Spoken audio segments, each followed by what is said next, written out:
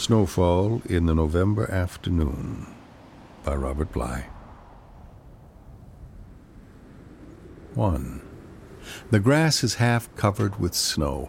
It was the sort of snowfall that starts in the late afternoon, and now the little houses of the grass are growing dark. 2.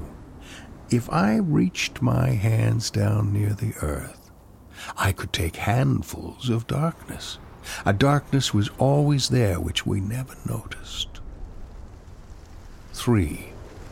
As the snow grows heavier, the cornstalks fade farther away, and the barn moves nearer to the house. The barn moves all alone in the growing storm. 4. The barn is full of corn, and moves toward us now like a hulk blowing toward us in a storm at sea. All the sailors on deck have been blind for many years.